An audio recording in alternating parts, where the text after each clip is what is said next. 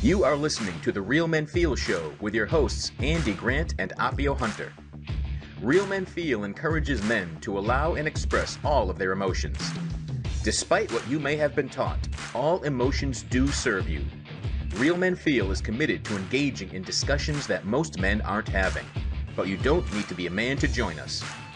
The Real Men Feel Show is produced live each Tuesday at 9 p.m. Eastern for your growth and enjoyment.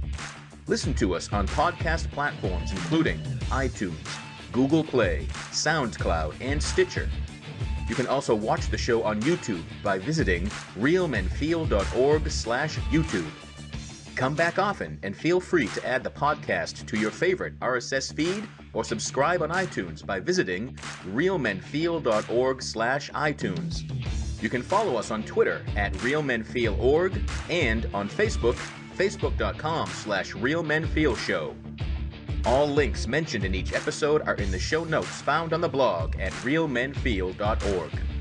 Show your support for Real Men Feel by shopping at realmenfeel.org/swag, by visiting digitaltipjar.com/realmenfeel, or even text us a tip. You can show some love for Real Men Feel by texting Real Men Feel, that's all one word, to 504-226-5306. You'll receive a link back to complete your tip and choose the amount. This is a weekly program, and your reviews, comments, feedback, and participation are welcome during the live show and anytime in our Facebook group, on Twitter, or at realmenfeel.org. Now, let's dive into this week's show. Hello, and welcome to another edition of Real Men Feel. This is Andy Grant, and tonight, the real men are feeling rather fatherly. That'll be explained a little more as we get going. But in the meantime, before we officially launch, I want to welcome in my friend and co-host, Appio Hunter. Hey, Andy. I am so excited about tonight. It's, it just has a great vibe. We've been having lots of fun in the pre-show chat, and I think it's going to be so awesome. Cool. Yeah. So our guest tonight is someone I met through both of our work on the Good Men Project. Hogan Hilling is a nationally recognized author of 12 published books. He's the creator of a Dadly book series, and that's how I've come to know him. And he has a couple of campaigns: We Love Dads, We Love Moms. He's the owner of Dad Marketing, a consulting firm helping companies market directly to dads. And with all that work around dads, you might think, well, he must be a father, right? And yes, he is the father of 3 children. And he's even appeared on Oprah. You're our first Oprah-approved guest. Oh, well, thank you. And we're excited to have you, for sure. Oh, it's great to be here. It's also a great time to be a dad, and really appreciate you guys having me on the show and just kind of share some of the things I've gone through as a dad in the last 3 decades.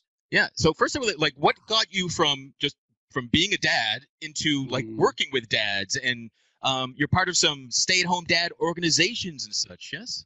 Oh, yeah. What happened was I just kind of fell in to this whole dad or parent advocate role and writing books by accident. I was a working dad at the time when I got married, had our firstborn, Grant, in 1988. And then our second child was born in 1999, about 17 months later. And he was born with a rare genetic disorder. And at the time that was a time when there was a growing trend to be a 2-income family. And it was obvious that my wife was making a little bit more than I was, and plus she had health benefits. And then we realized that my son with special needs, Wesley, needed more care. And out of the blue, I just said, why don't I just stay home? And I was initially going to stay home for 3 or 4 years, but I fell in love with the role. But as I was doing the primary caregiver role, I was dealing with a lot of issues in terms of because real men at that time weren't supposed to eat quiche. Our masculinity was being questioned. It still is today. But long story short is I really fell in love with being home, and my wife decided to have a 3rd child, and then I made that commitment to stay home for 20 years. I actually was a primary caregiver for 20 years. As far as me going into the working with dads, I was hired by a hospital in Irvine, California, to start Expectant Dads classes. And that program's now called Boot Camp for New Dads. I worked with the founder, Jeff, and his name, Greg Bishop, and I was an instructor there. And I really loved just working in open discussion groups. It was not lecture based, and I just started going into the mainstream, and that's how I started getting into other dad programs. And then how I got into the At Home Dad network was it was kind of a funny story. It's the It's called the National At Home Dad Network. They have I think thousands of members. They meet every year at a convention. And I'm driving in the car, and I coined the phrase "coming out of the pantry," because so many guys were really struggling with that identity, right? And they would admit that they were the primary caregiver. And so what happened was, I was in my car and I heard a radio station. I was listening to talk radio, and there was an at-home dad that they were interviewing, and he was saying, "Oh, we have this convention in Chicago." So I called the radio station. I got the guy's number, and we talked, and we developed this bond, and we both started developing this confidence. We started meeting other at-home dads, and then we wound up meeting in Chicago. And I attended the annual convention. Out of the 20, I think, 3 years it's been going on, it's the second largest consecutive dads event in the country. And out of the 23, I think I've been to 15 of them. Wow. Yeah. That's impressive.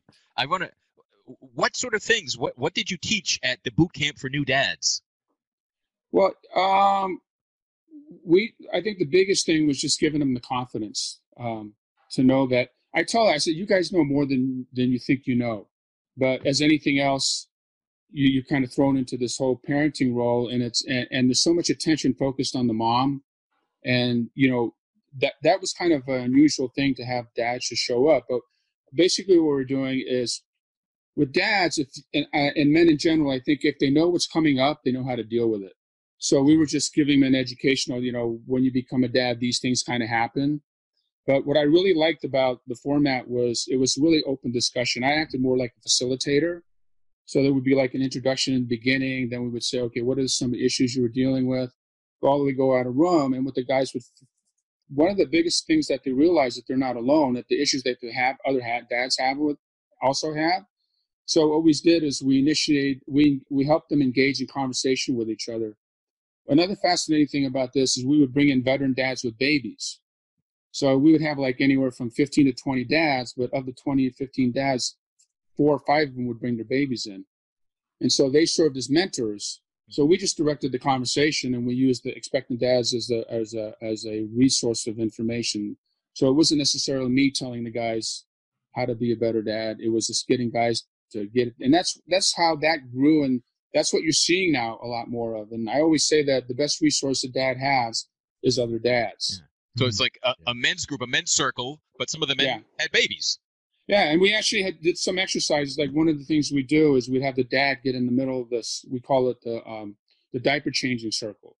And so it was hilarious and educational at the same time, because, but I mean, the most powerful thing about this was that, the stigma we get as men, as dads, is that, we're inept, we can't diaper. And the magic of this is that you invite a guy to get in the middle, and he was more than willing to change a diaper in front of 20 guys. Imagine that.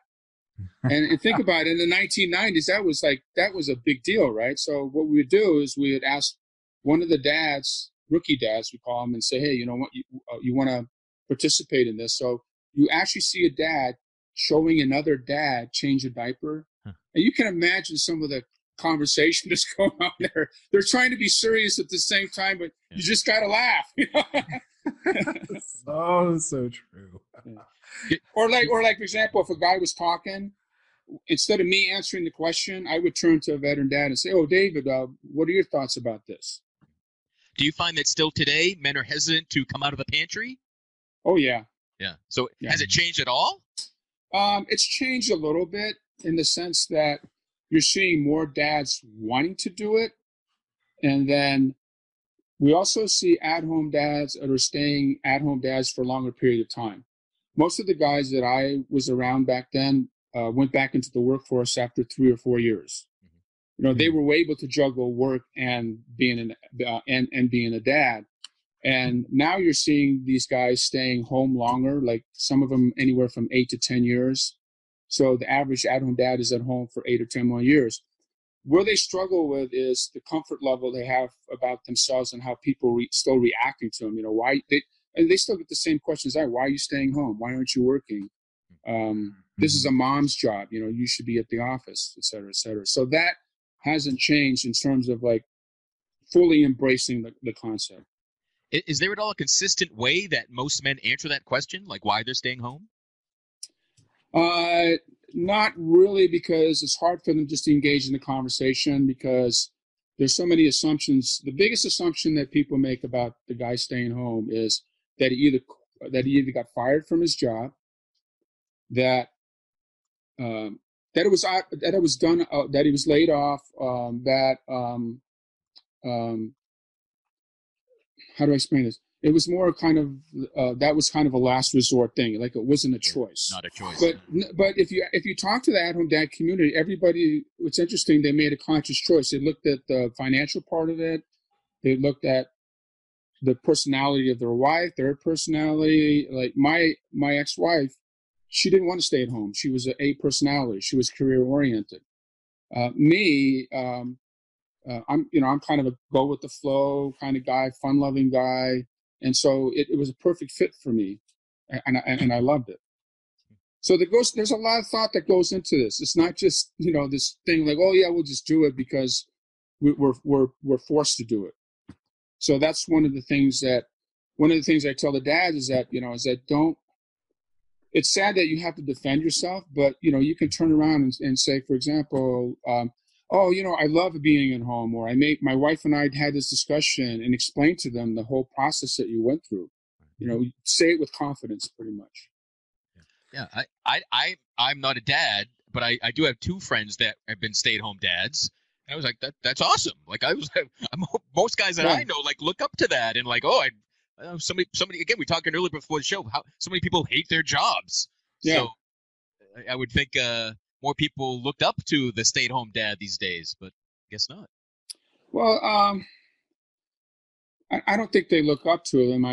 There's in fact, we've got so much attention that we don't really want it anymore because because they think, oh wow, that guy's staying home. Oh wow, you know, it's kind of a big deal sometimes. Like, well, wow, you know, you're staying home, and this is you know, we're just like every other guy. It's just that we decided that we didn't want to also work. And not that staying home isn't work. You know? It's just that, you know, it's something we want to try. And what we're finding out is a lot of guys fell in love with it. And I think it's just a comfort level that you have to create for yourself. If you're happy doing this, because I went through this, I go like, I'm loving this, but everybody around me is telling me this is wrong for me. Well, come on. You know? And so it got to the point where I just got tired of defending myself, and I just did what I did. I mean, stay-at-home moms don't have to defend themselves. Nobody ever questions them. So it's a tough position to be in, especially when you're a guy and people are like questioning your masculinity. I got to tell you guys, most people don't know this, but I'm 6'6". Okay. Wow. I smoke cigars. I drink beer. I do manly stuff. I go fishing. I play poker. I have not lost any bit of my masculinity. Okay. let's get this straight from this point on. Right. Right. If anything, you've been able to fully embrace it and feel 100% comfortable in your own skin. Exactly. I love that. Well, let me say this too. Like with working dads, I had a working dad come up to me and he said to me, "Wow, I really admire what you do, et cetera, et cetera." And I says, "Like, slow down. I said, look, I admire what you guys do because you guys have to balance work, and then you come home and like turn that switch off, and that's not easy to do." And I'm going like, I only got to focus one thing, okay? Keep my kids alive for the day. Right. One day at a time, literally. Yeah. And so, you know, I felt grateful that I had the opportunity to take this role on, and I fell in love with it. So I'm lucky. Yeah. So I'm kind of curious how often, at least in the equation of that decision-making process of dads consciously choosing to stay home and be a stay-at-home dad, how often do you hear of them of the decision part of the decision-making process being they want to support their wives in their careers? Oh, thanks for bringing that out. I think a lot of people forget about that, Mm-hmm. especially with the whole gender equality movement in the Right. workplace, and that is that um, they see guys staying home more as confused. Why are you doing this? We Mm-hmm. should be staying home, and it really how do I say it really takes away from the other important thing that these at-home dads are doing, because women want to be succeed in the workforce, and you got a Right. guy here that's giving up his career so that she could pursue her career, and at Mm-hmm. the same time he's getting flack from people about giving up to support his wife's career. I don't get that. And so at-home dads are part of the reason why corporate moms in corporate America are doing so well now. Mm-hmm. I love But that. it's been overshadowed. That's the word I was looking at. That whole Right. thing has been overshadowed. Mm-hmm. Mm-hmm. That's really interesting. And as far as what do you think that the stay-at-home dad movement has played as far as a role is concerned, is um, bringing equity to the workplace, not just as far as women's careers are concerned, but Mhm. also the parental leave. So, for instance, there's always maternity leave. In the company where I work, they have a very, very generous paternity leave also. In fact, Mhm. our ops manager, our office is currently off on paternity leave. I mean, almost all the new dads in my office have taken full advantage of that Oh, paternity leave. yeah. Well, I think they've been a wake-up call, not just to fatherhood, but just to parenting Uh-huh. in general. Because Mm. the stigma is still there that moms are better caregivers than dads, Mhm. and it's unfortunate because dads are just as capable. They just do it Mhm. differently. Yeah. And I think that the at-home dads, as much as I mentioned earlier that they had trouble coming out of the pantry and uncomfortable about their role, I think what they've done for working dads is Mhm. made them feel comfortable about pushing the stroller, made them feel comfortable about going to the playground, made them feel comfortable about joining support groups. Because when they see a guy pushing a stroller, they used to make fun of the guy, right? And now Right. because they see more, and like anything else with guys, when you see more guys doing something else, your comfort level begins to rise a little bit. So I think that's where stay-at-home dads played a huge role is with the working dads, is that, hey, I can do more when I get home. I can be more involved. Oh wow, Mhm. Hogan looks like he's having fun. I'm going to try this. He seems to, he's 6'6". He's a macho looking kind of guy. He feels comfortable with it. Why can't I feel comfortable with it? Yeah. Once that permission is given, boy, it's amazing where we go with that. Yeah. Exactly. Yeah. So with stay-at-home dads, kind of like bursting that stigma and that box of what a man is wide open, you're even helping people open it a little bit. Exactly. Yeah. Yeah, that's Right. really cool. I never thought of it that way. Yeah. Well, and I think a lot of at-home dads don't realize that, because for the first 2 or 3 years, they're so caught up in this transition of defining their masculinity, because we were told before that men aren't supposed to be doing this. And I'm saying, like, why not? If you insult me or give me a hard time, I'm still going to try to kick your ass. That's just going to change. Oh, that's great. But let me just for example, the Mr. Mom thing. Mhm. Okay. It's still kind of a label today. And so what we're Mhm. trying to tell guys is, like, when somebody comes up with the label, like the Mr. Mom label, don't let them emasculate you. What I see right now is a lot of men are getting emasculated, feeling like they have to show their feminine side. Okay. I ain't got one. And it's interesting because we never ask women to show their masculine side. Right. And so I think when you start, even like working dads have told me, yeah, if I'm doing the groceries to my kid, it's still like Mr. Mom, and guys have to speak up and say, hey, listen, I really understand why you're saying that, but it's really offensive because we're not a replacement for mom. Right. We're dads, and that's how you got to get over that whole uncomfortable level that people are giving you. Because once you start standing up for that identity, people start to respect you. Yes. Yeah. That's how you gain the respect. And I think that's really true of just about any conversation. Once you stand up and stand firm, people will oftentimes pull back and then show you respect because you respected yourself enough. And I actually learned this not only from the dads that I had the confidence level. You know, I saw these guys who were so comfortable in their skin, and I was struggling a little bit. And then another person that really made a huge impact on my life was a mom in the group that I was with. And at that time, I was lucky because I had a group of moms that really embraced me.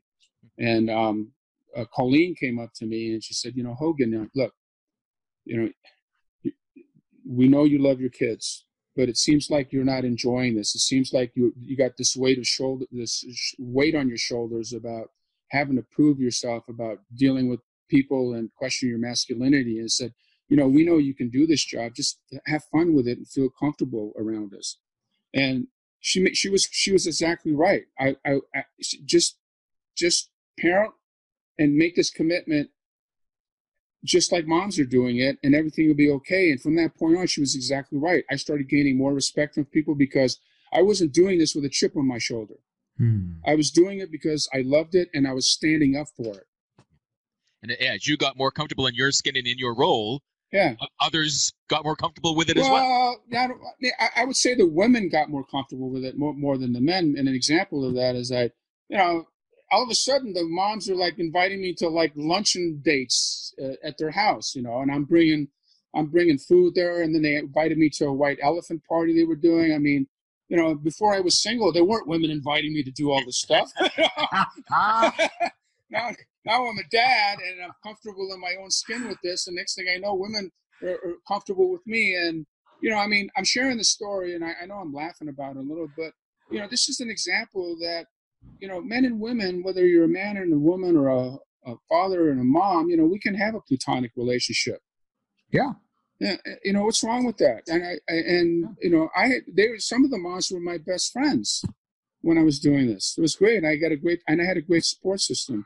I helped them get through this as stay-at-home moms, and they helped me get through some of the issues as stay-at-home dads. Yeah. So you're just stay-at-home parents. Yeah. Period. Cool. Yeah. Cool. So part of the classes that you were doing, how many of them were like there's a stepdad's dynamic? I asked because I never had my own kids, but I had stepkids who actually came into my life, and it was an interesting dynamic for me because obviously I wasn't there during the barfing and diaper changing phase and all that stuff, but they nevertheless entered my life at a time when they're still very much in their early teens. You know, my oldest, I refer to them as my sons, really. Mm-hmm. So my older son entered my life when he was 14, and the younger one when he was 11.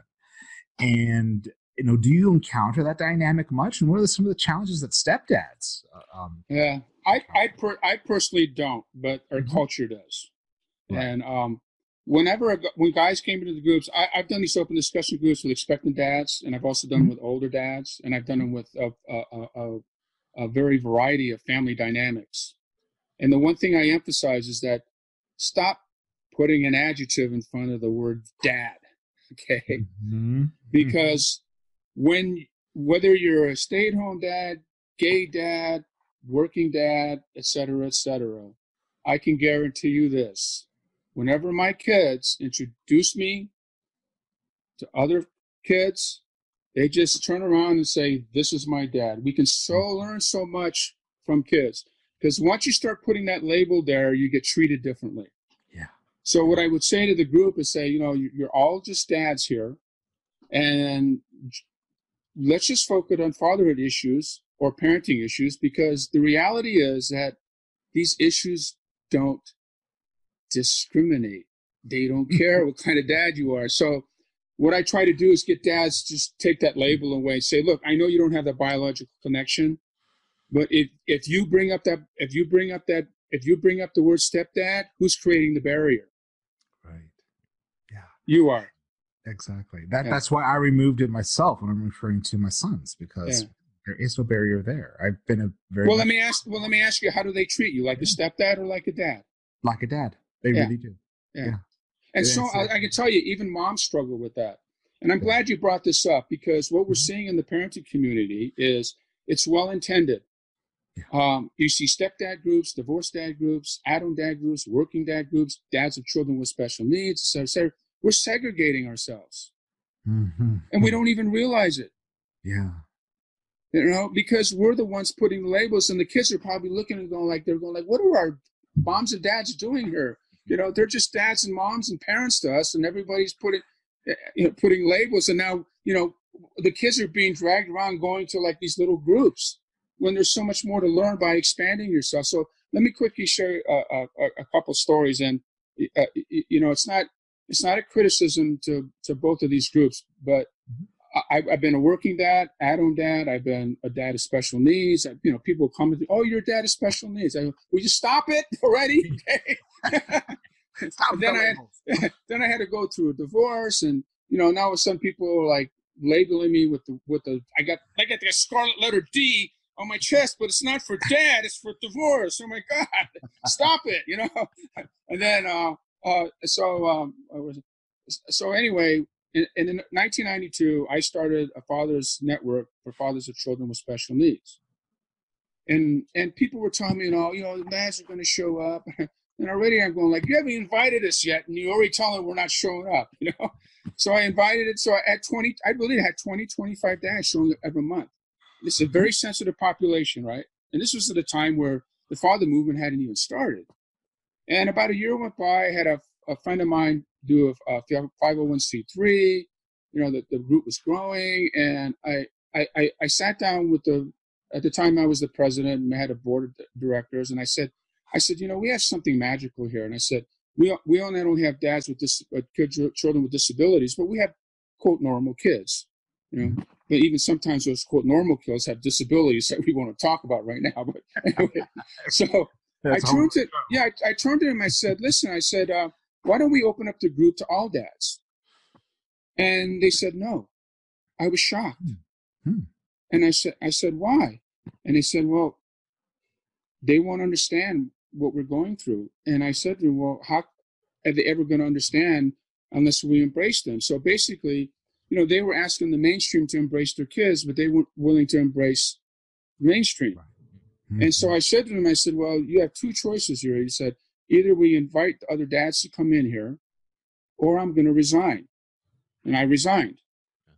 And then a couple of years later, I was with the National Adam Dad Network, and I helped start the group and the convention and all that stuff. And I proposed the same thing, and they said the same thing. And I'm thinking like, you know, this is craziness. Why are we doing this? And we're still doing it now, and it drives me nuts.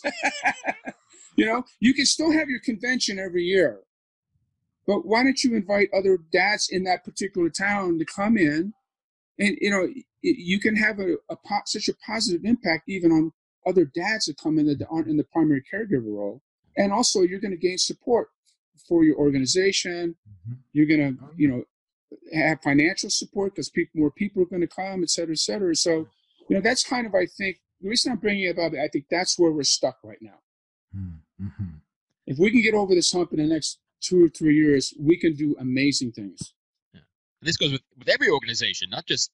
Yeah, exactly. Yeah. Yeah, because I mean, that is kind of amazing, especially like any father might not know when he'll become a stay-at-home dad. Yeah. So to exclude him from learning about that until he's exactly. Oh wait, you can't join this group until you do this. You know, like you plan to be a divorced dad, or you plan to be a stepdad. You know, it doesn't work that way. You know? No, none of that was ever in my plans at all. It happened, man. It was the most. But anyway, even if you were a stepdad and you were with, say, an Adam dad or a working dad, there are things that you could learn from that guy. Yes. Yeah. And vice versa. There might be something that they might learn from you. Just because you're a stepdad doesn't mean you don't know what the hell you're doing, right? I'm gonna give you a little bit of credit, Apio. Even if you're Brazilian, I'm still gonna give you a little credit for being a great dad. I don't even know you. That's fair enough. You know, your kids are alive, right? They're breathing. They are alive. They've actually produced kids of their own. Being Yeah. a grandparent has been amazing. And I think that in some ways, taking away that step label, it was very fun for me because in a way I felt like I was supportive of their biological parents, but more so I sometimes ended up being like the neutral third party when they were having disputes with the parents who brought them into the world. And it was fun because it was a way for me to be able to really create a really amazing bond and have some Did the biological dad embrace you and the? Oh, very much. He's my husband. Well, okay. Yes. Okay. Absolutely, yes. As has the biological mom.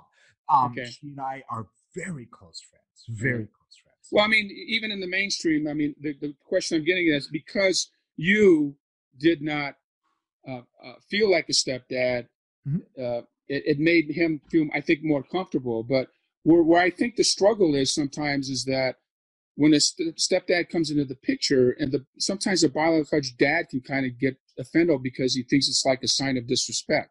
Mm-hmm. When it really isn't. It's just we're trying to make this environment normal for the kids. Like set your ego aside for a second and realize, look, everybody knows you're the biological dad already. You don't have to carry a freaking neon sign above your head and say, I'm the biological dad. You know what I'm saying? Exactly. And the way that we actually and I don't think you want to carry a sign like no, it's so true. Or wait, step gay dad. I'm sorry. Yeah, exactly. I mean, it's like you end up accumulating a lot of adjectives along the way. It's very, very true. And the way that I actually approached it and handle it was like, when it comes to major, major life decisions, I made it very clear. It's like, I am your father's companion. But I am not your mom's replacement. I am nobody's replacement. I am just somebody who is here. And that's the attitude I took. I'd never really explicitly said that, but that was the attitude that I had in my approach to the whole dynamic. Well, for me, your attitude is actually more powerful than actually telling somebody. Absolutely, yes. Yeah. And in my absolutely had an impact on our relationship. Yes, I completely agree. But you're not allowed to start a Brazilian dads group, right? We don't need another label out there. Yeah, so with it, Hogan, is there any sort of national dads group? Is there a kind of label-free just group for dads to mingle and get unfortunately, it's not. And again, this is not a criticism. I think everything's well intended. I think, as you can see, I'm a out of the box thinking kind of guy. And I'm looking at the bigger picture, like the national. It is a criticism. It is a criticism. It's okay. Yeah, okay. Oh, I can criticize on the show? Oh, wow. Go for it. Honey, give me a beer. Open up the champagne bottle. Pop a cigar also, Okay. No, I'm glad you're addressing this because I hope that the dads that are watching will hopefully inspire them to understand. And I'm gonna address your issue. But one of the points that I want to make here is that fathers always calling about, we want a father-friendly environment in the parenting community. Nobody disputes mom bias, okay? And the fathers feel like it's the mother's responsibility and for them to feel comfortable and create a father-friendly environment in parenting community. Wrong, because moms are moms. They don't know how to create a father-friendly environment. Okay. Secondly, we're not even friendly to our own gender. Mike Murphy was a baseball player on opening day, was in the hospital for the birth of his baby, and his fellow baseball announcers are criticizing him for not showing up on opening day to go play baseball. That's not being friendly. You should have said, oh, wow, what a great thing Murphy did, that he puts his family first, because the ownership had no problem with it. They didn't fire him. He played the next day, right? So there's a lot more that we can do. And like, for example, there's a National Father Initiative, but their sole purpose and their target audience is low-income dads, if you really look at their program. Okay? National Center for Fatherhood is very religious-based. The problem I have with the National Father Initiative is that they're thinking, well, if we help these guys earn better money, they'll be better dads. excuse me? You know, there are people that makes millions of dollars that aren't doing what they need to do to be dads and are also struggling and want to learn how to be better dads. So to base a dad's ability on how much money he makes is craziness. Yeah, and I'm sure there are low income dads that are fantastic fathers. Oh yeah, oh man, I'm telling you, yeah. And so then you have the National Adam Dad Network. Then you have the Divorce Dad Network. You know, there's kind of a national, there's some kind of national things going on there, but there is no fatherhood organization that brings all the adjective labeled dads together. So, like I told you before, the Adam Dad Experience, you know, they don't invite other dads. Divorce dads are the same thing. You know, there's most of them are so bent up in their anger that they don't even think about going to a dad's group to learn how to be a better dad. So they go to a dad support group and it becomes a venting session. You know what I mean? And so, no, there's no, and it's the same thing with the moms. The moms are doing it too. So this is not gender specific. They just don't gather on a national level, and even on a local level, they don't. What I found out in some of the work I did in researching for my books as well is that there are dads groups in LA County. They don't even work with each other. They don't collaborate. They're all doing like their individual things. And it's even with the dad bloggers and the dads groups that we have, you can see how the segregation forms and you stick in the group. So what we find out in some of the researches that we did on our own is that there's an immediate connection to a group. It's true with both moms and dads. They get the emotional connection they're looking for, but after they're in the group for a while, two things happen. Either they're not getting what they need and they leave, or they're getting in there, but they're not clicking with the rest of the group, which I hate, because, you know, this is supposed to be not gentleman criticism. We're supposed to be sharing the love and embracing people, and you're finding out people are leaving for a reason. Well, find out why they're leaving and bring them back in. And we have other people who are taking ownership of this and setting rules and guidelines and saying, well, even see it on in internet groups. If somebody, for some reason, says something political, you know, people start jumping on them. And I'm thinking to myself, this is supposed to be a forum, a safe forum, no judgment, no criticism, no bias. And all of a sudden you get guys bringing in other topics, and then they get away from it, and it causes a lot of conflict, and guys start to leave. Well, if you really look at the small groups and you look at the numbers, they're never growing because of that. Interesting. So are people kind of hopping from whatever adjective they feel in the moment? Yeah, kind of, sort of, yeah, because like Rick Appio said, you know, you don't never know when you're going to be a stepdad or a divorced dad. You could be a married dad, and all of a sudden you wind up getting divorced, and now you become a stepdad. So now there's this kind of thing, okay, well, I'm a stepdad, so I got to the initial reaction is to kind of go, okay, now I'll just start going with stepdads. Right, I have to shift my whole tribe. Oh, yeah. But I'm glad you guys brought this up, because we really need to get this message out. Because what's interesting is that kids don't discriminate. No. They don't really care. And even in my groups, when I do my groups, I've had dads come in and of every income, every race, every religion. I've had gay dads in my groups, and one of the things I do is I make it so guys look at each other as dads. You know, not at your profession. And I have certain rules. One is you don't talk about religion, parenting philosophies, medical issues, legal issues, and stuff. And it's interesting, if you give these guys these 5 rules, they'll follow them. They even police themselves.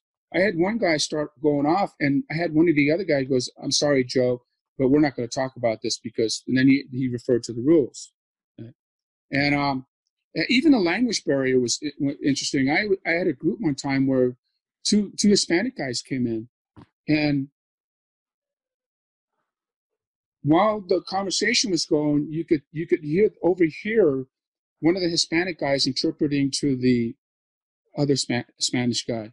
Mm-hmm. And all of a sudden, the whole group on its own started talking slower because the guy was interpreting for him. You see, if somebody would have come up and said, "Oh, he has a language barrier," then it would have been uncomfortable. Mm-hmm. But if you just let the guys work itself out, it's so powerful, because now they're showing a sense of compassion that some women apparently think we don't have. because we invited it into that group. We invited compassion. We're not forcing guys to be compassionate with each other.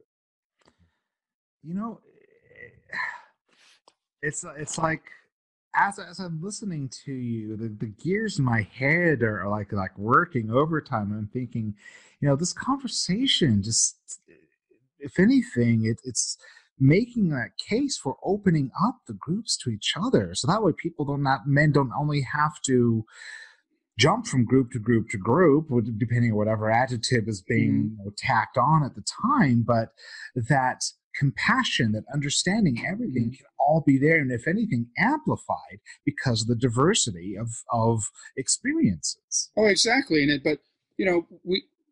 I think that dads are still kind of going to this comfort level of emotional support, and maybe they need that little push or shove that the three of us can give them now, right? Right. But let me tell you this, because it's a tough exercise, because I know I'm sharing some information here, but I had the benefit of going through this in the 1990s, because when I did the Expectant Dads classes, guys used to walk in and I used to judge just by the way their body language came in. I would say, because back then guys would walk in like they didn't want to be there, and so I'm sitting there and going like, I want this to be fun, but the guy's giving me some bad vibes, and I'm thinking to myself, I started like just doing this, making judgment calls. This guy's walking in on whether they're going to be good in this class or not.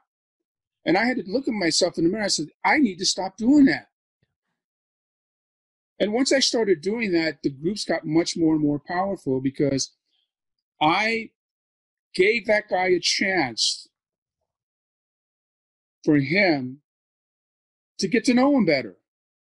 But if I put that judgment barrier in there, how do I give him an opportunity to get to know him better, and vice versa, him to get to know me better?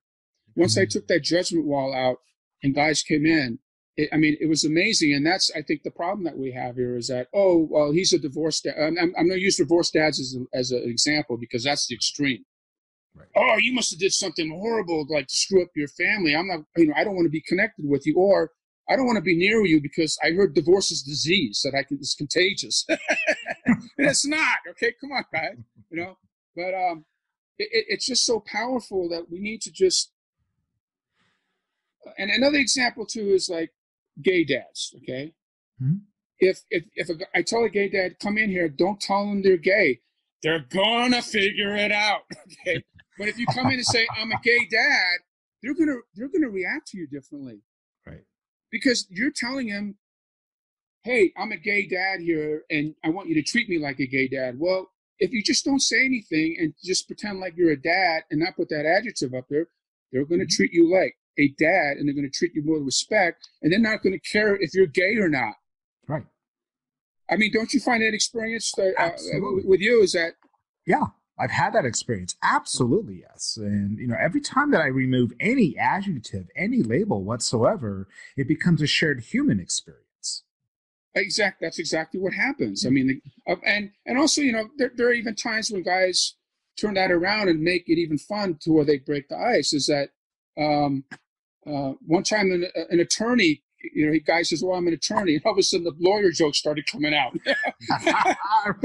But that was part of what I really enjoyed about the open discussion groups, is that it's informal. If you really look, and this is the other criticism I have of the National Father Initiative and other fatherhood organizations, it's structured.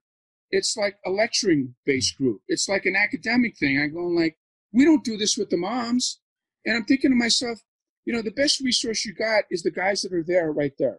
Why do you need to bring and once in a while you can bring like an expert in just to talk and get things going. But other than that, the open discussion groups have been more powerful. In fact, I'm the one that introduced it to the National Adam Dad Network, I think in its 4th or 5th year. and they embraced it and included it, and it was a combination academic and open discussion group. And like 4 years ago, they got rid of it. And I'm going like, what's going on here? Because, it's so abnormal. We got to go back to the traditional thinking. Mm-hmm. And I mean, I've seen some of the most powerful things happen. Like you said, the humanity part of it comes into it. And it automatically breaks all those barriers where the compassion starts to coming out. And then the guys feel more comfortable about supporting each other. And the other amazing thing is that when a dad brings up an issue, they really discuss about it. They discuss the pain about it, how they're struggling with it. Yeah. And here's where I'm gonna kind of let the moms understand this. For those moms that are watching it, okay, as much as you hate when you express a problem or issue to your husband and he wants to problem solve it, we are good problem solvers. And when it comes to parenting, let us do that, because I've seen this happen in groups. A guy will bring up an issue and they'll talk about it, but as guys, our problem-solving guys will kick in, and one dad will go like, hey, I had that same issue. Can I share with you what I tried?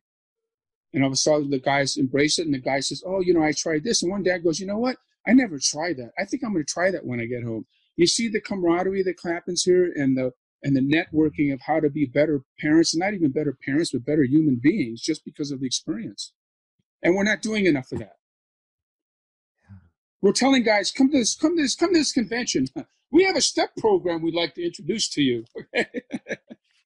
Step 1, step 2, step 3, step 4, step 5. Yeah, the 12 steps of dads, right? Oh, come on, So one of the big brands that you have for your books is Dads Behaving Dadly.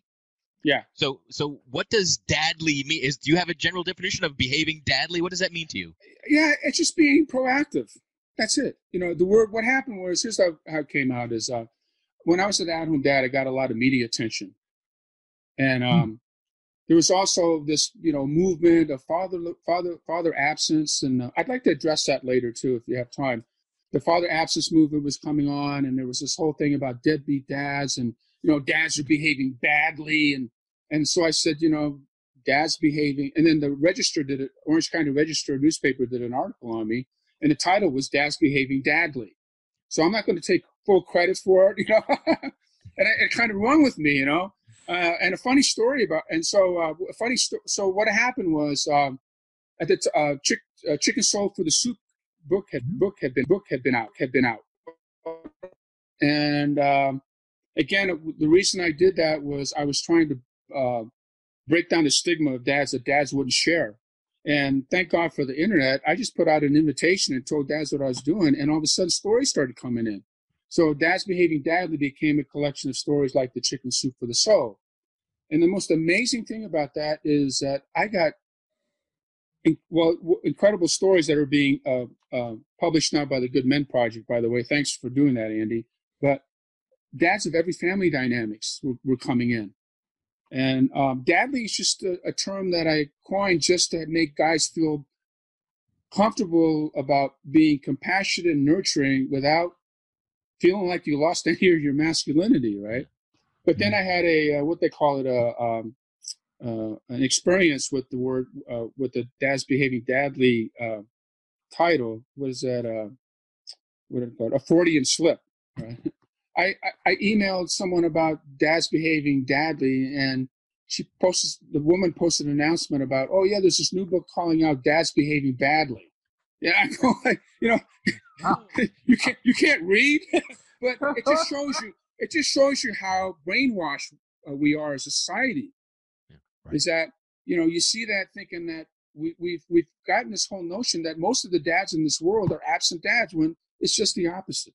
Mm-hmm. And so I'm trying to get guys to say, feel comfortable, feel proud about wearing that dad badge, and stop having people emasculating and beat down on you. Whenever someone says, like if someone says to you, you're babysitting today, stand up for yourself.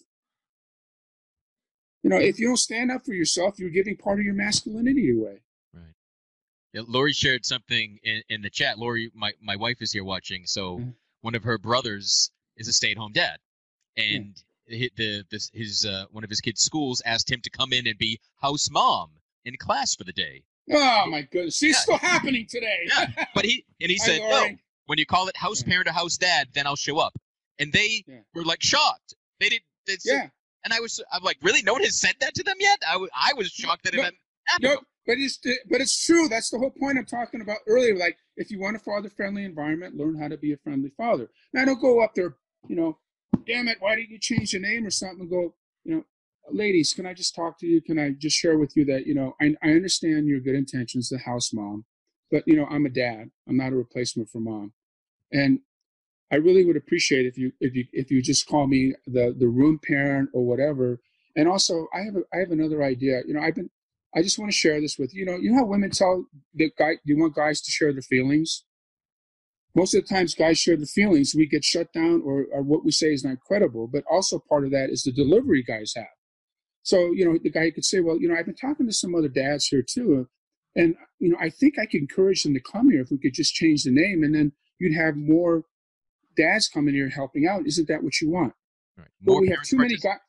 Yeah, but we have too many guys coming there, pounding on the desk and saying, this is not fair, blah, blah, blah, instead of, using that moment to educate, because the honest reality is moms don't know what to do. Can I share this quick story? Sure. I know. So when I was a primary caregiver, at the time I thought, okay, well, I'm the at-home dad. I kind of went the extra 9 yards. I'm getting all this media stuff about, deadbeat dads and dads got to do more, et cetera, et cetera. So I was under the impression that when I went to the playground that it was the mom's responsibility to make me feel comfortable. So I went there. I had 2 kids in tow, and I'm the only dad there. I'm feeling comfortable. They're feeling uncomfortable. I'm upset because they're not making me feel comfortable. They'd either walk away. When the kids came near me, they'd pull them away, et cetera, et cetera. And I'm walking back home, and I'm trying to figure all this out. And then I saw a group of moms with their strollers coming my way. And they came my way, and I was intimidated. And I turned around and went back to the car. And I walked back with a dog with a tail between its legs. And this is the part about emasculating. I mean, I'm doing it to myself now. And I said to myself, why did I do that? I should have just walked over there, said hi to them, maybe joined them. So I just came up with this idea. And then someone pointed out to me, says, Hogan, people are intimidated by you. And I go like, what do you mean they're intimidated by me? I'm a fun guy, No, Hogan, you don't realize you don't have that Magic Johnson smile. You look different because you're Asian and you're tall. You're not supposed to be tall. You're supposed to be short. You have a very intimidating posture. And she goes, Dan, you're right. I got to learn to smile more. And so I said to myself, you know what? When I go to the playground, I got to make sure that I'm on the ground or sitting, not standing. I'm going to bring extra toys. I'm going to smile more. And it was unbelievable. It was my responsibility to make those women feel comfortable, because here's why. Moms have been brainwashed. Don't trust men. They've never had a guy show up at a playground before at 10 o'clock in the morning. So what registers in their brain is, I don't know what to do. I think I'll leave. I don't know what to do. I don't know what to say. I just won't say anything. And so the dad is interpreting like, well, the reason they're not talking to me because they hate me. No, they don't know how to do this. So why don't you teach them how to do this? So all of a sudden, kids would come over and play with toys. What I did is I established a sense of trust. The women started coming over to me, talking to me. And like I said before, they would start inviting me to play groups. They were inviting me to coffee. They felt comfortable with me. And so it's just so important for more guys to do that. Cool. So I promised to ask you this question because we talked about it before we started the show. But so what's your best piece of advice for new dads? Okay. Well, first of all, set your ego aside. But the most important advice I have is that every dad goes through the same issues. Okay. Fatherhood, parenting issues, they don't discriminate. They're always going to be there. But if you concentrate too much on the challenges, you're not going to have fun being a dad. So have fun being a dad. And moms, if you're hearing this, it's okay for you to have fun to be a mom too. And don't get jealous if dad's having fun, because that's what he's supposed to do. When he makes it fun, the kids have a fun environment. They have a fun learning environment. The tension goes down. What might be a big issue of a kid spilling a drink becomes a little thing instead of a big thing. Cool. Yeah, like I used to, for example, what I mean by fun is when I was feeding my kids in the feeding seat, okay, and if I'm feeding them dinner or lunch or breakfast, I pretend like I'm the waiter. And I, just have fun with the kids, and especially when they get older, I put like a credit card. Oh, you're paying with a bill. And the reason I did was to stop the monotony, and this whole message of how daunting parenting is. And I'm at home and I'm having fun. I'm going like, why are everybody talking about terrible 2s and terrible 3s? I'm going like terrific 2s, terrific 3s. I'm having a blast, because I'm making it fun. Right. Or like in the garage, let kids, like my kid just made his own drum set. I didn't care about the mess in the garage. He's pulling stuff out, stuff's falling. Am I going to go there and tell the kids, do it this way and worry about what other people are thinking because my garage is a mess?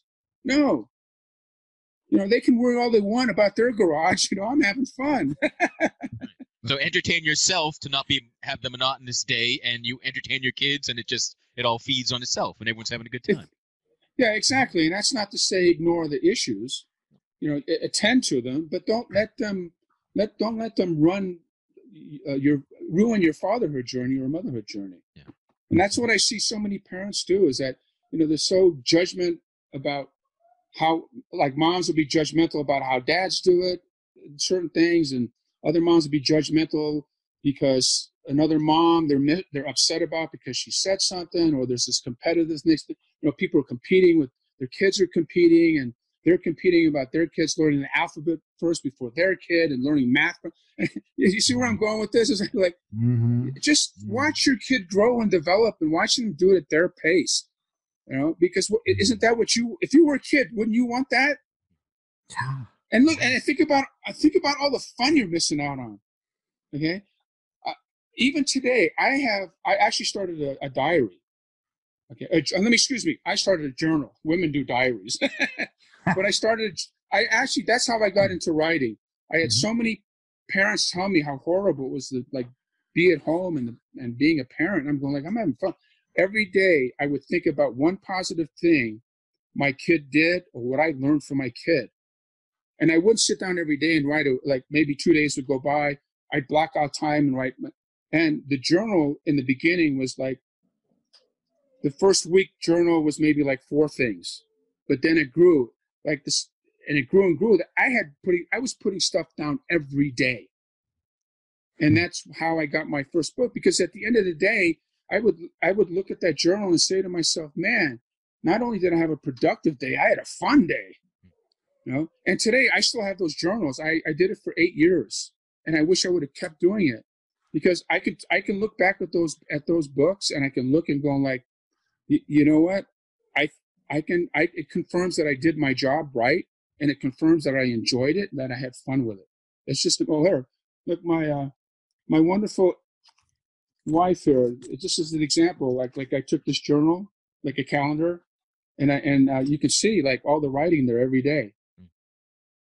And you don't have to tell the whole story. You can just like shorthand kind of stuff, and then fill in later. Yeah. Oh yeah. Cool. Well, and you said you stopped? Yeah, I stopped for whatever. Well, I think the reason I stopped is my oldest at the time, I think, was like 7 or 8, and I thought, well, there's not going to be any more endearing moments, and also, I was juggling 3 boys and then the special needs thing and all that stuff. So I don't know. I just stopped. Now I look back, wish I. And I've actually have other dads that are doing it now, so I kind of passed it on. So I invite you to pick it up again and keep, because you're having fun. So I invite you to start journaling and write how much fun you had on. Thank you. No, but anyway, that's how I got into writing. I put all those stories in a book, and it was titled "The Man Who Would Be Dad," and actually by doing that book, that is what got me into what we talked about earlier, into the whole concept of the Dadly book, is having other dads share stories. Yeah, that's cool. That's beautiful. So you've been in so many different groups and started things and left things. What's the best way for someone to track you down today and get to know you more, connect with you? Oh, the best way probably is through the Dad Marketing website. And I'm sorry, I don't have, but you could put Dad Marketing in Google, it'll take you right to the website. I have a wonderful dad partner. He's a marketing guru, and we're trying to talk to companies, and we've had talked to a few, but they're not pulling the trigger, is that, dads represent half the parent population. They don't market to dads. That's a huge source of income. We estimated in the book that Babies R Us is losing $300,000 a day by not marketing dads. Because we want to buy stuff for our kids. We want to take our kids to the toy store. More dads are going to the grocery shop. Grocery shopping is, and also it's disrespectful to the moms, because that's the mom's partner, and you're leaving and ignoring them out. And if you really look at the advertisements, everything says moms. You look at moms like Disney moms. I'm trying to talk to Disney right now.